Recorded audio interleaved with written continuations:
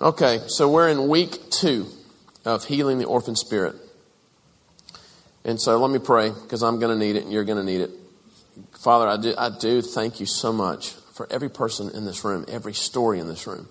I thank you for every broken marriage. I thank you for wherever we are, I just thank you for that person. And I pray this morning you speak just so tenderly to us and clearly in Jesus' name. Amen. You know, when you're a son and daughter and you're struggling, you don't see yourself as pathetic. You just see yourself as in a war not with flesh and blood. Has it ever occurred to us that our spouse, our friends, our buddies, our leaders, what they're going through, that they're actually in a war? And if the Father could just open up your eyes, you'd be slow to judge that person and quick to pull out your sword on the enemy influencing that person. Isn't that good? Where's Blake Berg? Is Blake in here? He's always in and out. Blake did that. I thought it was fantastic. I want that in my office. And so I just want to talk about how does this thing get healed? So let's just redefine what is the orphan spirit. The best way I know how to describe it in week 2 is like this. David was a mighty man of God. He was king of Israel. But before he became king, he had quite a story. He had a best friend. His name was Jonathan. Jonathan's dad was named Saul. Saul was a very awesome man at first because God put his hands on Saul and said, you are the king of Israel. Although God never wanted a king of Israel, the people pushed him. And sometimes you push God hard enough, he'll give you what you don't need, but he's so generous and he'll bless you even though it's not wise for you. So you got to pray it always, not my will, but your will, Father. So they kept pushing him. He said, okay, this is not going to go well, but here you go. A lot of people get handed by the Father what they want so bad, and they refuse to let a community speak into them, and what they think is their tremendous blessing is actually for their destruction. That's why you don't need to, if God is hesitant on something, don't keep asking 600 times. Trust the Lord with all your heart. Never lean on your own understanding. In all your ways acknowledge him. He'll direct your path.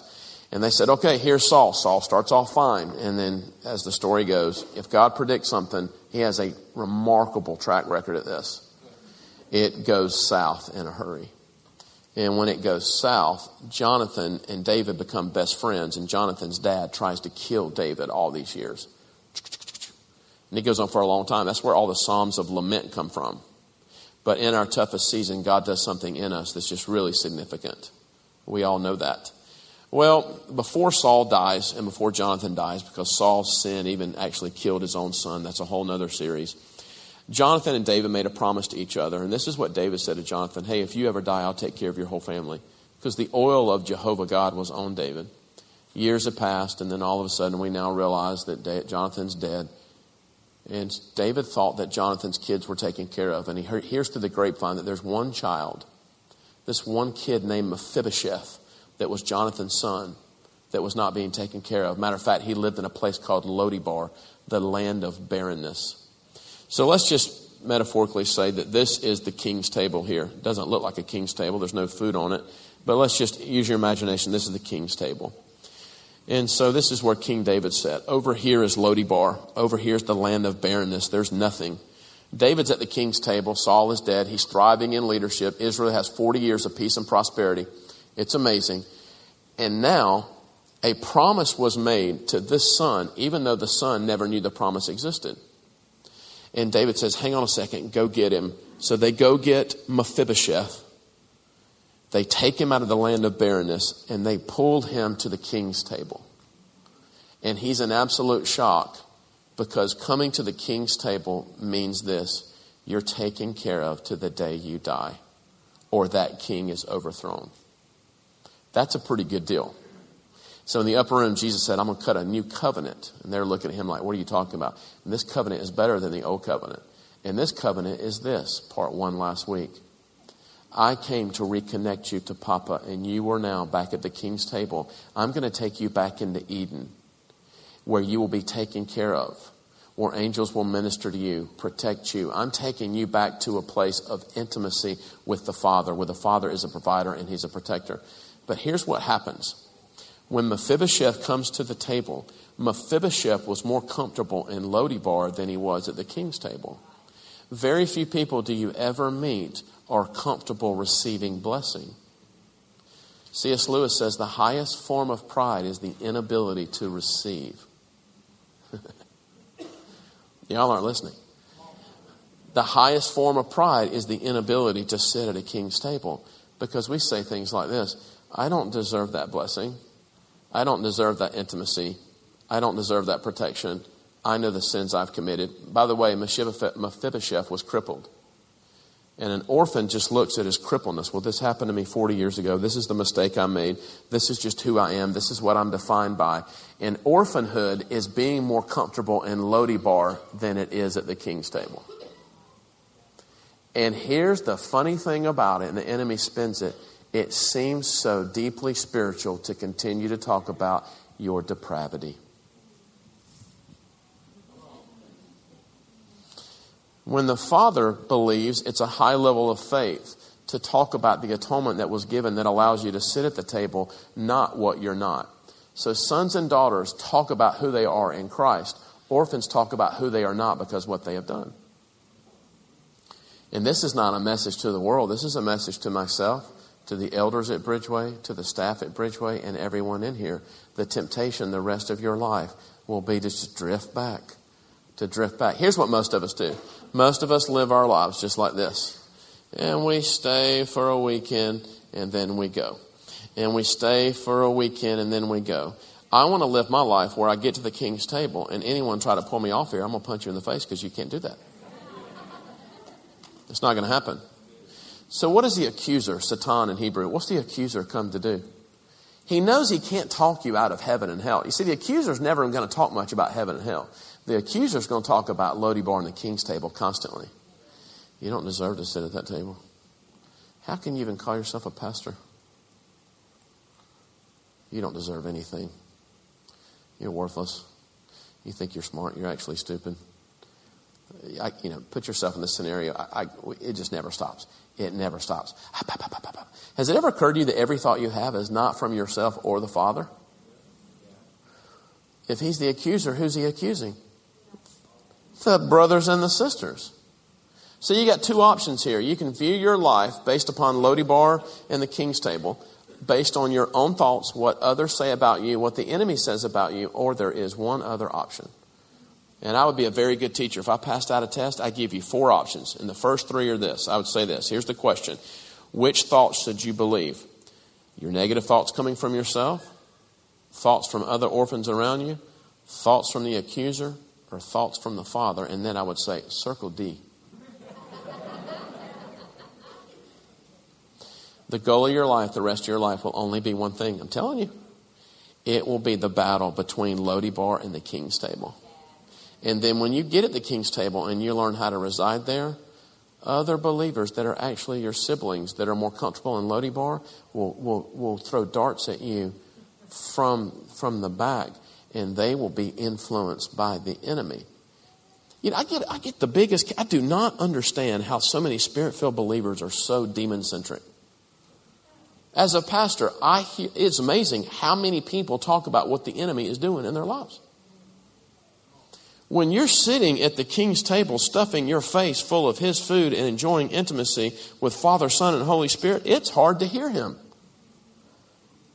Perhaps we're hearing him so much because we're not at the table where Elohim sits. And Elohim is the plural form of God, Father, Son, Holy Spirit. If I'm hearing the voice of the enemy constantly, it may not be because I'm called to warfare intercession. It may be because I'm in Lodibar and I'm not supposed to be there. You'll grow more in one day, sitting at the table, than 10 years trying to connect with God from Lodibar.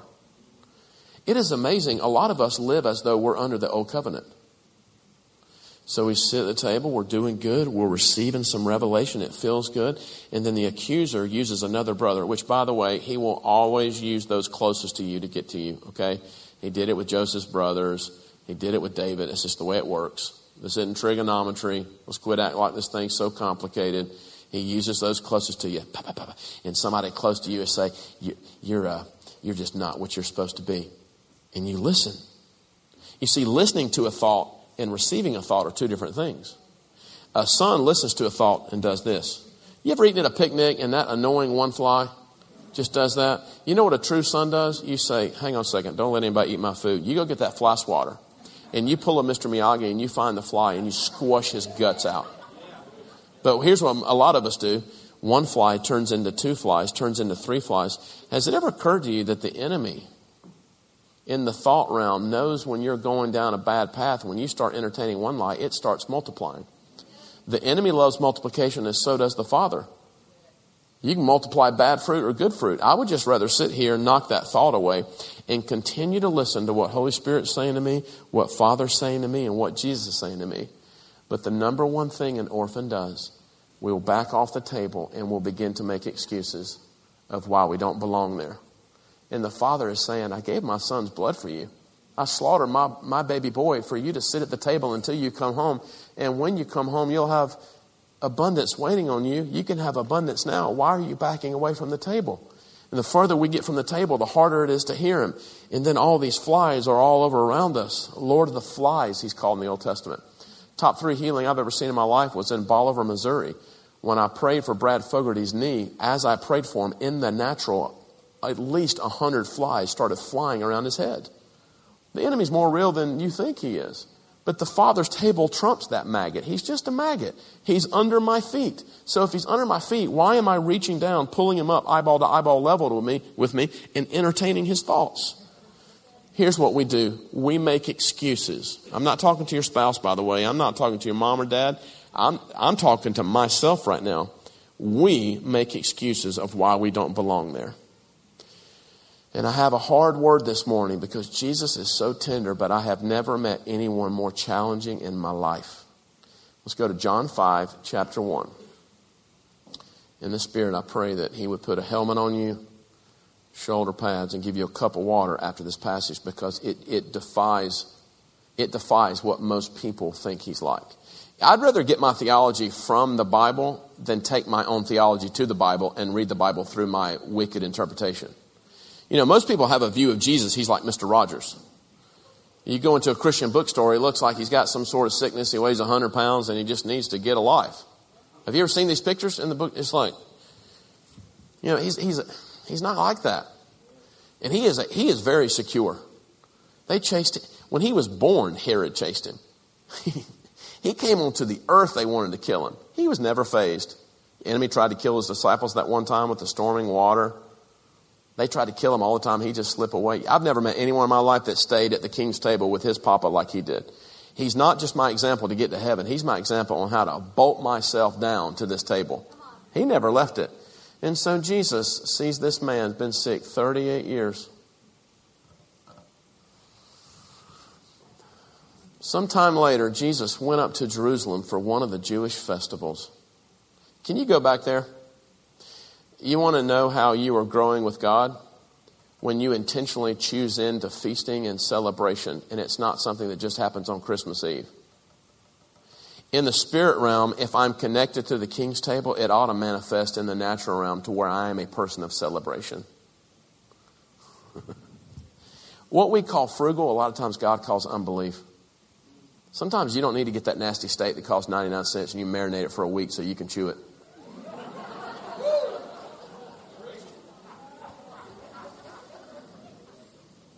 You know, you can tell a lot about a person how they order when they go to a restaurant. I'm not kidding. You know how orphans order? Oh, there's 30 things I can't get. The Father told me he's going to grow me out of my own orphanhood. About a year and a half ago, when I go to restaurants, he wants me to order very nice things. When I started doing that, people started blessing me. It's crazy how this works. Y'all need to listen right now. The orphan spirit's getting triggered in here right now, big time. On podcast, somebody just turned this thing off right now. Who's that guy think he is? Well, I just need that 99-cent menu at Wendy's that they say it's chicken, but it sure doesn't taste like chicken. I just don't deserve that. You know, we got to change the way we think. Surely goodness and mercy shall follow me all the days of my life. I'm not talking about being irresponsible. I'm just talking about being biblical. He didn't go to the festival every day. At some point, you ought to go to a festival. You ought to plan a love feast party at your house, invite 6 of the people closest to you, and cook a really nice meal. I'm blessing myself. Verse 2. Now there in Jerusalem near the sheep gate a pool, which in Aramaic is called Bethesda, and which is surrounded by 5 covered colonnades. Here's what I love about this. Do you know the original intent of this building? There are colonnades on these bricks out here. Jack and Amon and the team that started Mount Zion Fellowship, they wanted those colonnades out there. You want to know why? Because where the colonnades were is where the extraordinary miracles happened. And we've seen some nice healings in here. The biggest healing of them all is when someone gets healed of this orphan spirit. And today, the miracle you're about to see, I want to see the same thing with a body of people. Here, a great number of disabled people used to lie the blind, the lame, and the paralyzed. One who was there had been an invalid for 38 years. Just stop. Now, some of you never heard this passage. This is one of the most shocking passages I have seen with Jesus Christ. People ask me the question I asked Alex. How did you go from being in the fetal position at age 28 to seeing blind eyes open at 29? It wasn't because someone laid hands on me. It's because, honestly, he just showed me how to pick up my mat and walk.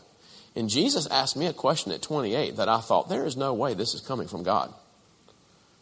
There's no way he just asked me what he asked me. Now watch this. When Jesus saw him lying there and learned that he had been in this condition for a long time, he asked him, do you want to get well?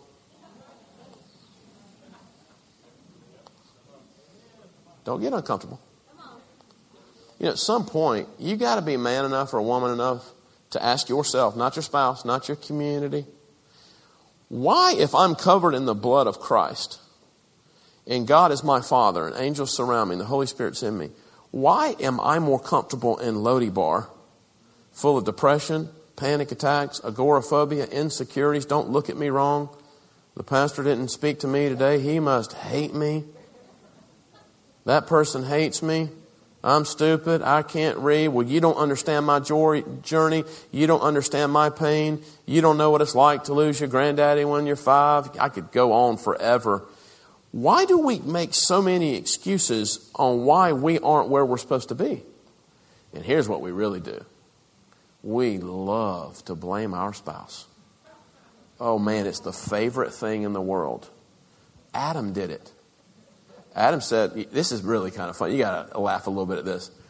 It's the woman that you gave me, God. I mean, that's pretty funny. The first person on the earth is like, well, it can't be my fault. There's no way it's my fault. Apple, I don't even know what an apple is. It's that other Lodi Bar woman, God, you gave me. The best day of your life is the day when you quit making excuses. By the way, I'm only speaking to those who the blood of Christ is that you've given your life to Jesus Christ. The best day for a born-again believer's life is when you say, I don't need God to call me to the table. He called me to the table at Calvary, and I'm going to quit blaming a bunch of people for what I'm not. At 28, I'm in the fetal position. At 29, I'm seeing blind eyes open. Nothing sovereign happened. Chad, I have groomed you through torture for all these years. I have been the one behind your Zoloft and your Xanax. I am now rewriting the Bible. I once hated you, but now I love you. No. I pulled a Martin Luther. Luther read a verse out of Galatians and said, wait a minute, what do you mean grace is on me that I'm loved and cherished? Do you know how the Protestant Reformation started? One man read one verse and said, hang on here, we got a problem. In the Catholic Church, they had to pay a penance to pray for your dead relatives, and all these priests were getting this money. And Martin Luther said, this is wrong. God's actually nice. He loves us. One man took one truth, went to a king's table, and then millions have followed. Do you know that your breakthrough from Lodi Bar to the king's table could be the breakthrough for your great-great-great-grandchild that you will never meet?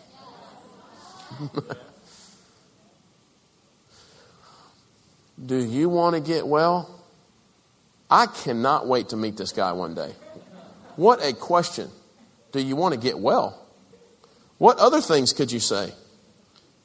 You know, I feel terrible. I really feel awful. I wish the Father wouldn't even have made the earth. This is just too horrific. There's so much brokenness around here. Even in the news in the past week, I'm so glad I'm off social media because 99% of it is just negativity. You know, if you see the world as evil and you see the world as so bad, it will put you in a passive position where you won't let your light shine in the darkness. And just all these excuses of why I am the way I am. And Jesus' response to this man is the same response to me in my own orphanhood. And by the way, I think this thing is scalable. I think some people live deep in Lodibar. Some people are here. Some people are here. Some people stay at the table. This is not an all or nothing. There's different levels of this thing.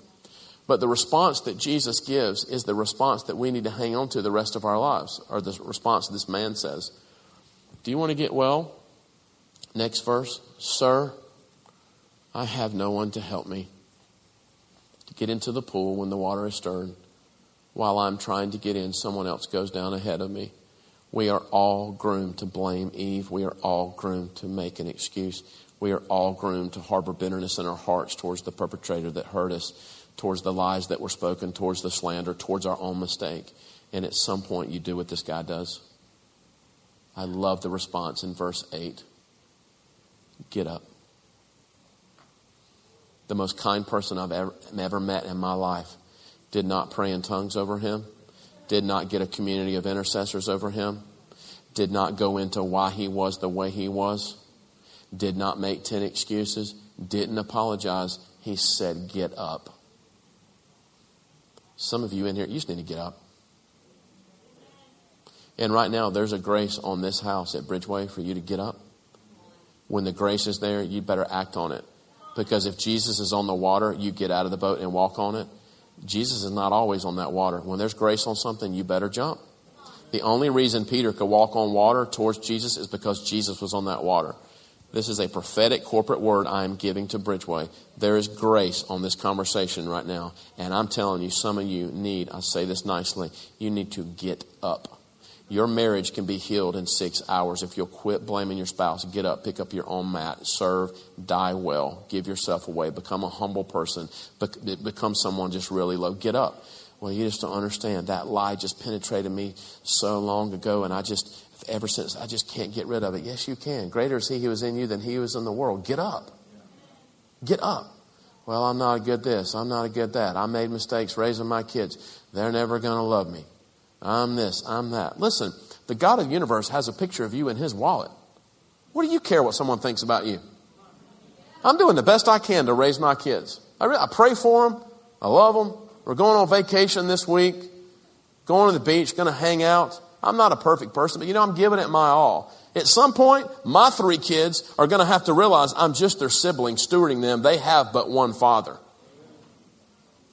Some of you need to forgive your parents. Because, they did the best they could. You got granddads and dads coming out of the war, and you've been judging them your whole lives. You don't know what it was like to be them. Some of you were hurt by people that were in the Great Depression. Yeah, how awful that was. And some of them have their own horrific stories. I'll never forget Brendan Manning, who's a literary mentor of mine, who's with Jesus now. His life changed when he just forgave his mom. Then he found out his mom had her own horrific pain.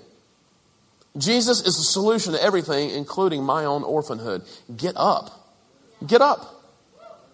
But you just don't understand. I should have married that person. I should have gone to that school.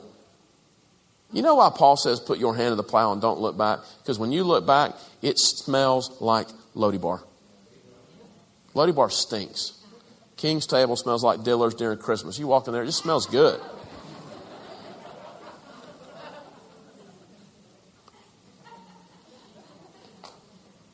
Whoa, go back to verse 8. I didn't see that this week studying. He didn't just say get up. He said get up, pick up your mat and walk. He didn't say get up and write in your Starbucks journals. You know what some of you guys need to do with your journals? You need to throw them away. What happens is you start overanalyzing what's in you, and you're not analyzing the one who is in you. My God. I'll say it, Doug. You listening? I'm going to say it right now. What we do is we spend more time analyzing who I'm not, and I don't analyze who's in me. Y'all think that I travel and see healings around here because, look at me. There's nothing special about me. I've just been analyzing for 15 years who's in me. He's a pretty big deal. I can tell you, even as a pastor of this house, it's been severed off of me. I will never look back that way. I won't do it. I'm not going there. Matter of fact, you want to hear a cool story? What time is it? 10:20? I got a few minutes here. Brian Woodard and my wife Wendy were prepared to speak during this series. And I love listening to both of them, but the Father told me, he said, I want you to speak all 8 of these.